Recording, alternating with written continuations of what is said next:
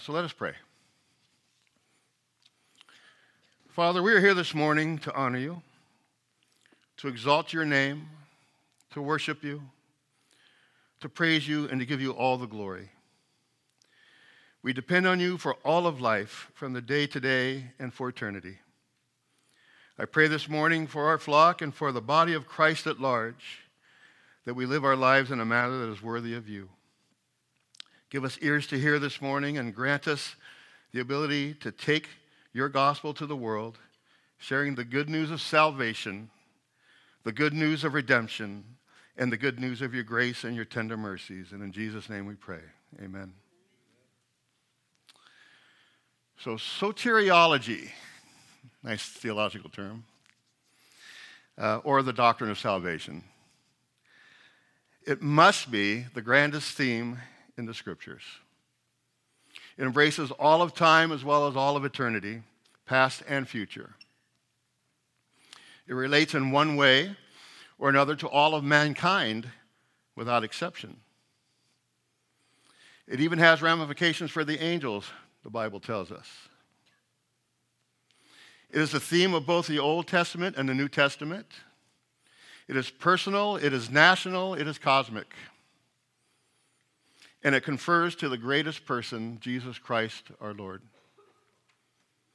According to the broadest meaning, as used in Scripture, the term salvation encompasses the total work of God by which he seeks to deliver or to rescue man from the ruin and from the doom and from the power of sin. He bestows upon him his grace that encompasses eternal life, provision for abundant life now, here in history, and for eternal glory. This morning, I want to talk to you about being saved as it relates to the progressive sanctification process that occurs when a believer confesses Jesus as Lord. Looking at the Lord Jesus Christ, we see that Jesus is his personal name. Christ is his office. And Lord is his title. So if you please turn with me to Romans chapter 10.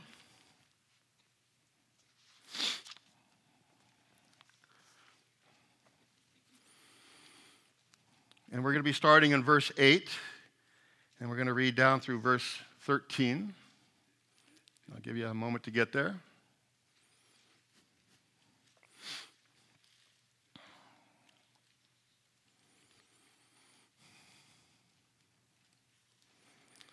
It reads,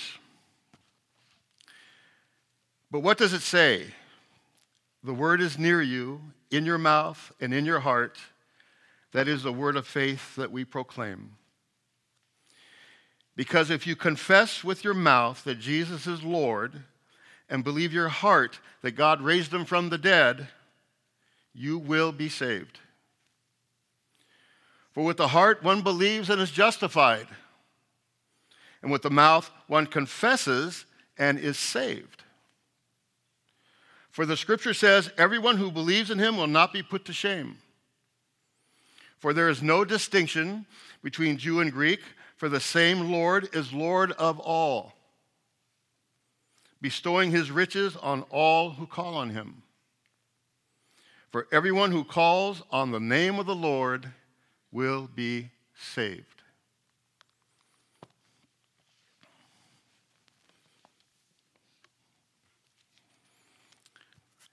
Now, something about this passage should get your attention. That is, it seems in this reading there are two things you must do to be saved. Now, this would go against other passages of Scripture, such as, "For God so loved the world that he gave his one and only Son, that whoever believes in him shall be saved." Or, "But because of his great love for us, God, who is rich in mercy, made us alive with Christ when we were dead in transgressions. It is by grace you have been saved."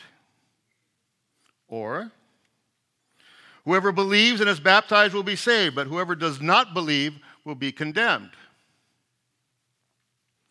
Over and over again, we are told, and rightfully so, that salvation comes by faith alone, through Christ alone. But in this passage, we are told to believe and confess. So let's look at salvation. There's salvation in the past from the penalty of sin. There's salvation in the future from the presence of sin. And there's salvation in the present history from the power of sin. The word saved is used of all three.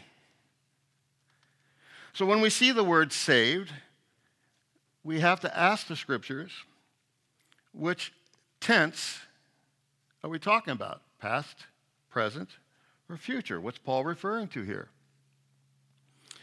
And I think understanding which tense will help us to make sense of this passage. So let's look at verse 10, and we'll get a little bit of help from Paul here. Verse 10 reads, "For with the heart one believes and is justified," past tense, "and with the mouth one confesses and is saved," present tense. Now I want to submit to you that he's not talking here about going to heaven, but about bringing heaven to you. In other words, being saved in the present, in history. Two other passages speak of being saved in Scripture. 1 Corinthians 15:2 says, "And by which you are being saved, if you hold fast to the word I preached to you." Holding fast is accomplished as we are being sanctified. Then 1 Corinthians 1:18 says, "For the word of the cross is folly to those who are perishing, but to those of us who are being saved, it is the power of God." Both of these passages are speaking to believers who already have been saved. Past tense. And those who are being saved, present tense. Y'all with me so far? Paul is not talking about salvation past tense from the penalty of sin, or salvation future from the presence of sin. He's talking about salvation present, being saved from the power of sin and its agents, the world, the flesh, and the devil. Circumstances are the result of all three. He's speaking present tense because he's speaking to, not to non-believers, he's speaking to believers. Now, by way of introduction, this becomes a staggering concept. Because he says to be saved here isn't about going to heaven, but about bringing heaven to you. To be saved in history, to be delivered in history, to find victory in history, to be an overcomer in history. It demands more than your faith in Christ. It demands your confession of Jesus as Lord. So let's talk about Jesus' name as Lord. In Acts 2:36, this is Peter preaching his sermon.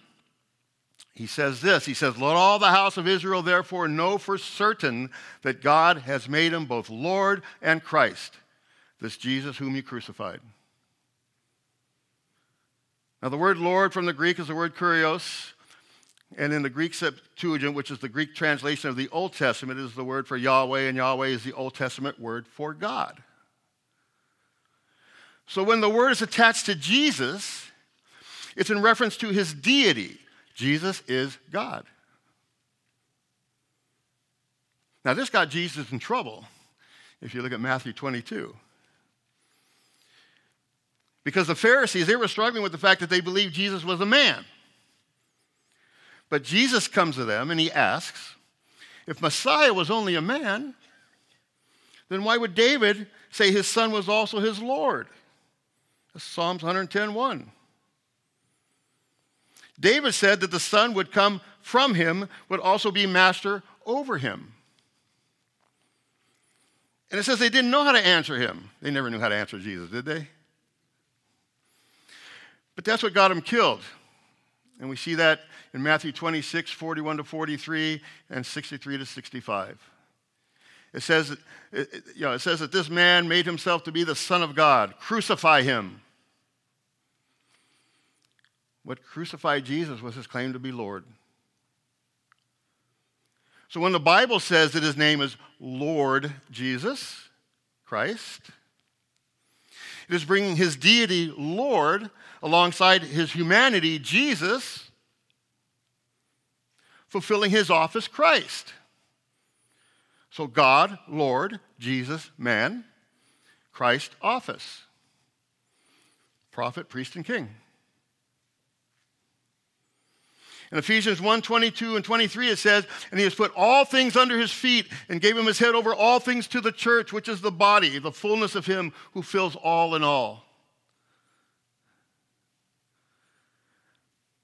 Because of this, let's look at something else together. Let's go to Romans 14:8 and 9.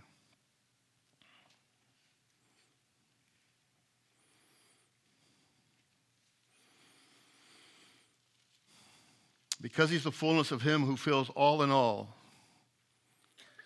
All of life in its entirety is to be given over to Jesus Christ as Lord. It says, for if we live to the Lord. And if we die to the Lord. So whether we live or whether we die, we are the Lord's. For to this end Christ died and lived again, that he might be Lord both of the dead and of the living. So when you say Lord, you say or confess he is the Son of God, that he is deity. And you are recognizing, again, confessing, that you have declared him as supreme ruler over your life. When Thomas, you remember him, doubting Thomas? When he fell at the feet of Jesus, what did he say? He said, my Lord, my God. See, Thomas recognized Jesus was God in human flesh. So when you hear the name Lord, you have the recognition of who he is. Now, you must believe him to be the Lord to be saved. But you must confess him as the Lord for your salvation to work. And unfortunately, I think there's going to be many Christians on their way to heaven, and that's where we go, who have to wait till they get there to see this. Because while they have trusted Jesus Christ, they have not confessed Jesus Christ as Lord. Paul says that in the confession of Jesus Christ as Lord, that you are saved. You get righteousness by your faith in Christ, but you only get delivered by your confession of Jesus as Lord. You know what's missing today in the church? What's missing today among Christians is the failure to place themselves underneath the lordship of Jesus Christ. To recognize his comprehensive supremacy over all of life.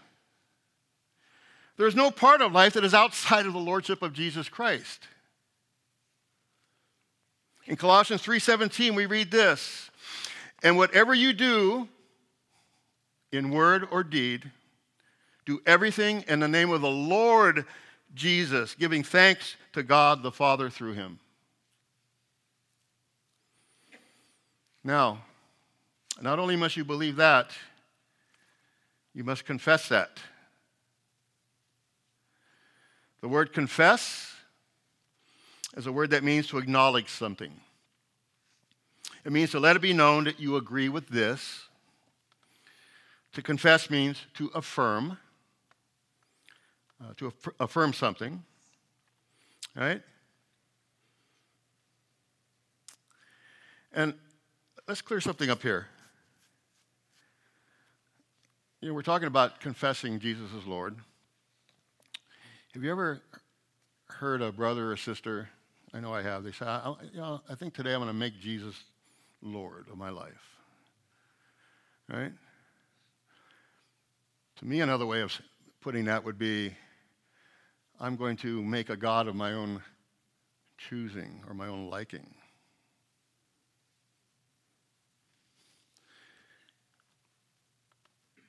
We don't make Jesus Lord. He is Lord. Jesus is Lord of believers, and he's Lord of non-believers. I didn't make me. God made me.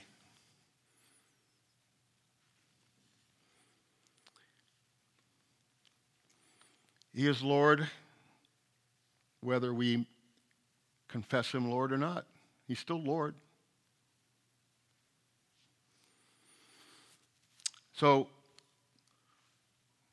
instead of saying, I'm going to make Jesus Lord of my life, what I should be saying is I'm going to submit to Jesus as Lord of my life and confess Jesus as Lord of my life in that submission.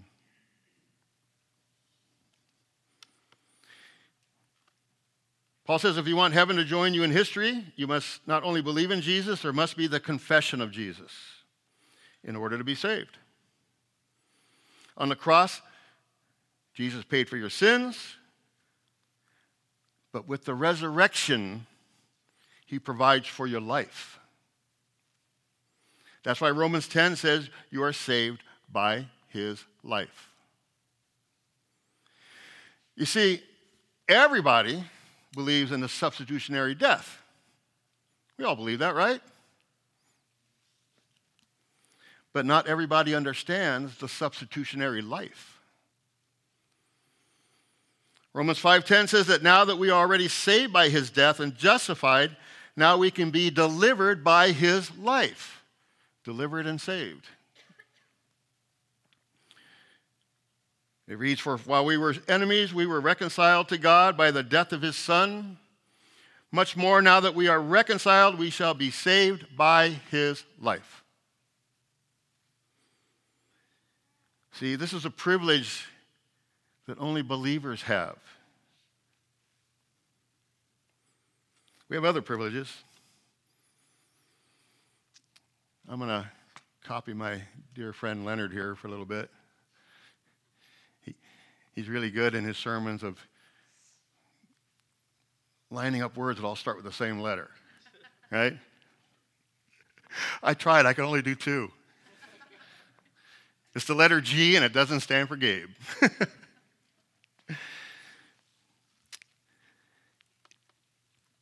Check these privileges out. And, oh, by the way, if there's any English school teachers in here, please don't judge me.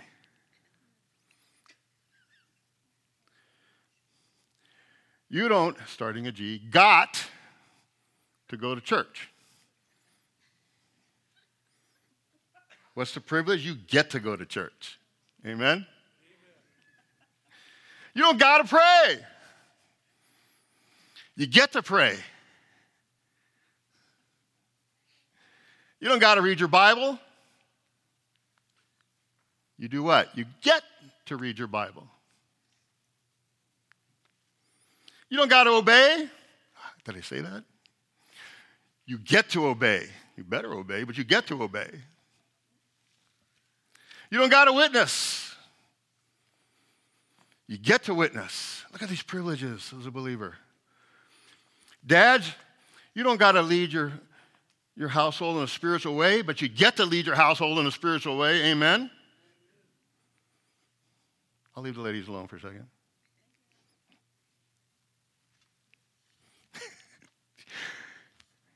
You know what we get to do?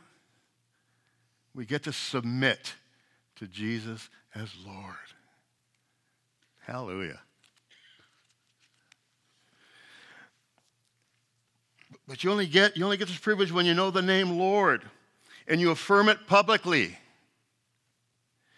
You can get saved in the traditional sense, of going to heaven. And you can do that privately. But in order for your salvation to work in history, there must be confession, meaning public agreement. To confess is to advertise your association with the Lord. Man, I almost stepped off. When you were baptized, and it's my hope that all of you have been baptized, that was supposed to be your introduction to public proclamation. Your baptism was supposed to inaugurate you so that you are now not a secret follower of Jesus Christ, but a published associate of Christ. You are to declare by life and lips, words and deeds, the fact that you are identified with him, the fact that you're associated with him, and under the rulership of the Lord Jesus Christ, because he is Lord over all. It says in John chapter 12 that the Jewish believers who believed in him, verses 42 and 43, would not confess him openly for fear of the Jews.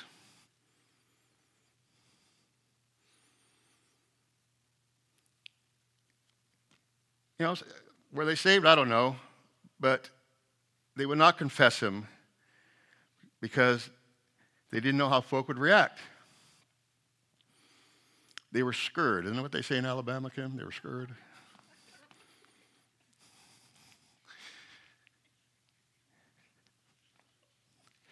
They didn't want to acknowledge being under the rulership out of fear of what others might think or do.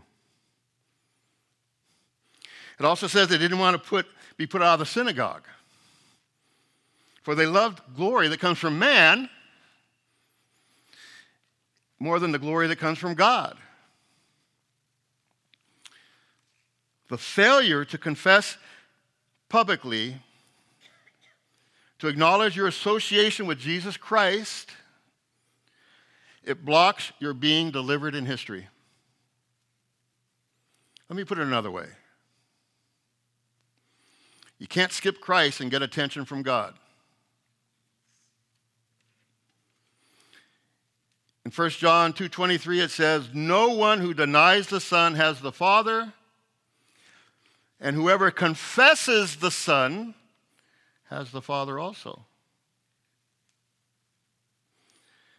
So the confession issue has to do with the public association, the public identification, and rulership by Jesus Christ.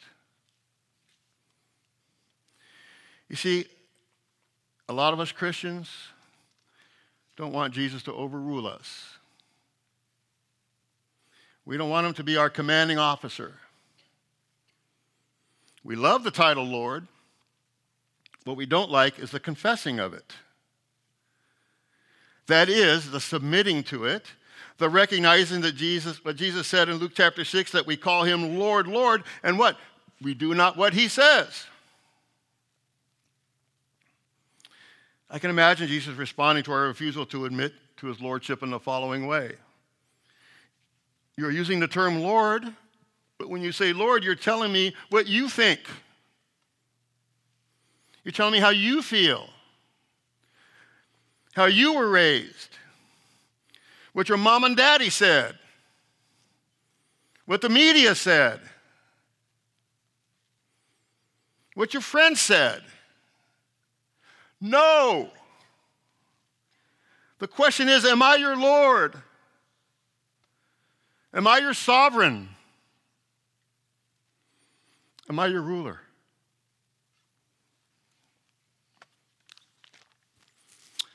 Confession means that you are accused of being a follower of Jesus Christ as Lord, that there would be no evidence to convict you. You won't be found innocent of all charges. Confession means that there is no question. When the service is over, and you're here in the Christian convenient place where nobody's disagreeing with you, where everybody loves you, but out in the world, they know where you stand. It's easy in here, harder out there.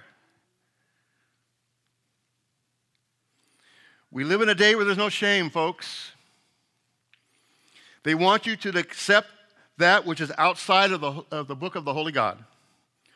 Where Jesus said in Matthew 10, if you deny me before man, I will deny you before my Father. And if you confess me before man, I will confess you before my Father.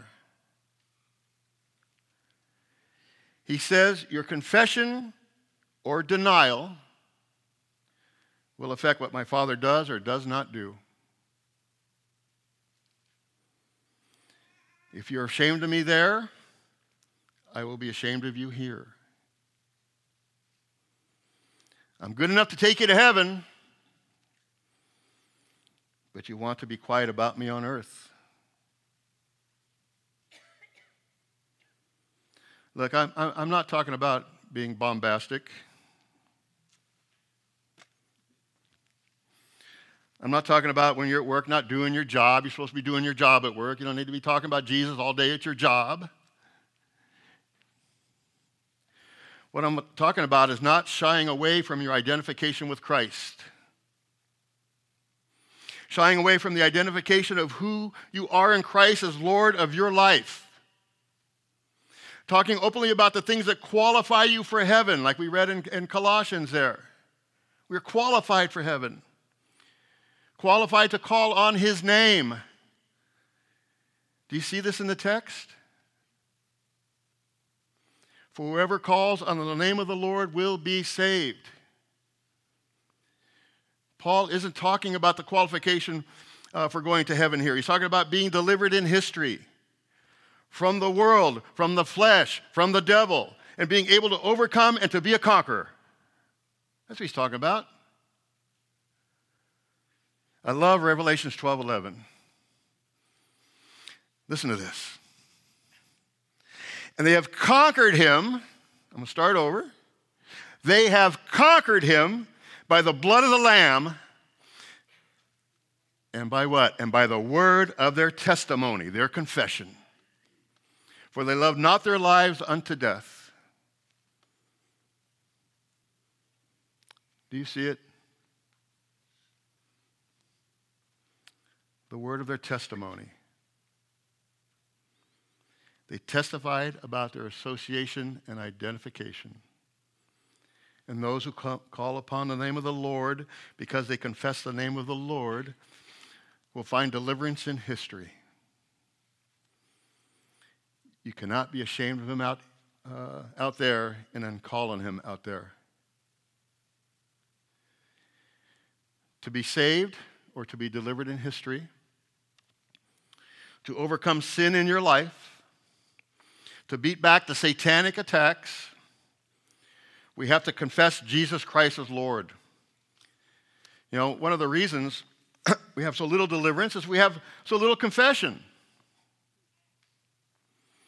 That is, public association with Jesus Christ and submission to his authority. But he who calls on the name of the Lord, the promise is he will not be disappointed. He says God will break in so that there is no area of your life that he can't speak into. Your life, your work, your finances, your relationships, your attitude. There's no area he cannot speak into and overrule. And until the lordship question is settled, heaven will stay a long way away, folks. And his divine presence, his intervention, his transformation, his deliverance, his healing, all that you should have, could have, and should have, he will say no. Why? Because he doesn't want to help you to deny his son further. But he who calls on the name of the Lord. Let me just read to you from Colossians 1. Connie read 9 through 20 earlier. Because you see that for a lot of Christians, Jesus is prominent, but not yet preeminent. So let me just read a few verses where Paul writes these words about Jesus. He says in verses 17 to 18, you can turn there with me if you like. And he is before all things, and in him all things hold together. And he is the head of the body, the church. He is the beginning, the firstborn from the dead, that in everything he might be preeminent. There's nothing that sits outside of him. No subject matter, no education, no accomplishment, no business that belongs in the hands of a Christian to which he is to be excluded. Because when that business goes left, you're going to call on him. When that relationship goes left, you're going to call on him. When that health goes left, you're going to call on him. And he's going to want to know, when you called on him, did you confess him as Lord? Because everything is going to be attached to him when you come under the lordship of Jesus Christ. Now, I understand we don't do everything perfect in our day-to-day walk. But we have to accept to do it progressively. You have to grow in your knowledge of the lordship of Jesus Christ. That's called sanctification. That's the process. Colossians 2:6 says, "Therefore, as you receive Christ Jesus, the Lord, so walk in him." Now, I hear a lot of Christian folks say, I want to walk with Jesus, or I want to walk in the Lord. Well, here's a little tip for those folks who say this but haven't confessed Christ as Lord.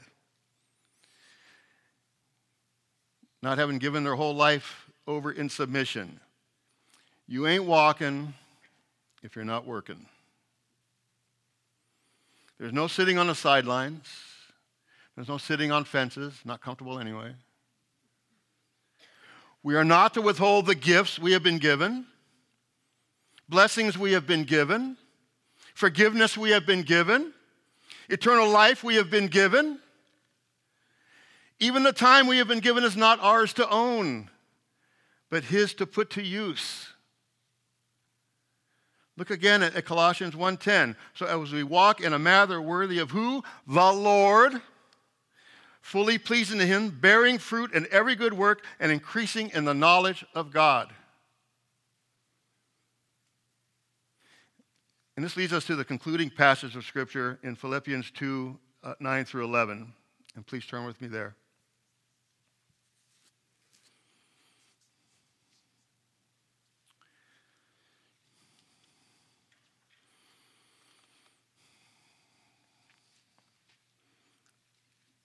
Philippians 2:9 to 11.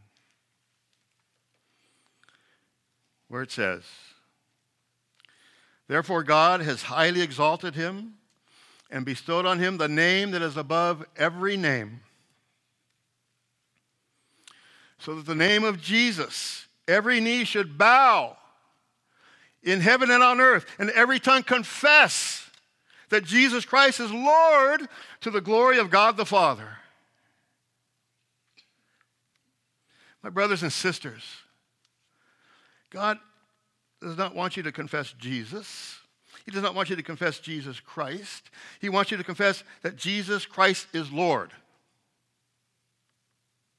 Why? To the glory of God the Father.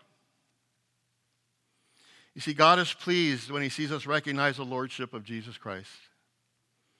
But he's not pleased when we deny Jesus as Lord. Confess Jesus as Lord today. Today. Confess Jesus as Lord today.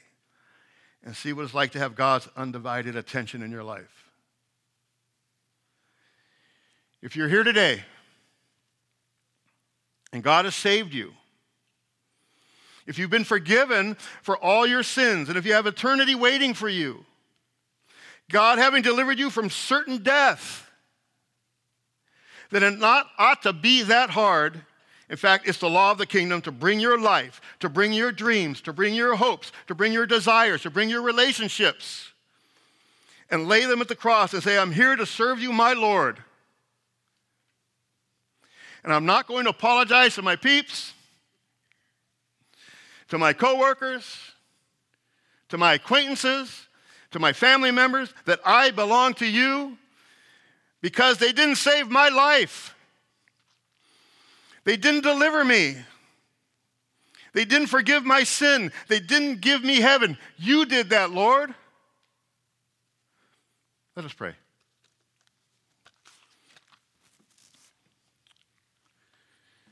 Father, today, right now, we confess Jesus Christ as Lord. Lord of all and all, Lord and sovereign over all. Lord, our lives, our entire lives, Lord, over our relationships, Lord, over our marriages, Lord, over our families, Lord, over our finances, Lord, over our workplace. Give us today the zeal and the boldness to confess as Lord to the world, to every circumstance you providentially and sovereignly place in us. Help us today to crucify the flesh, to die to self, to become less as you become more. And please, Lord, help us to grow in the knowledge of Jesus Christ, our Lord.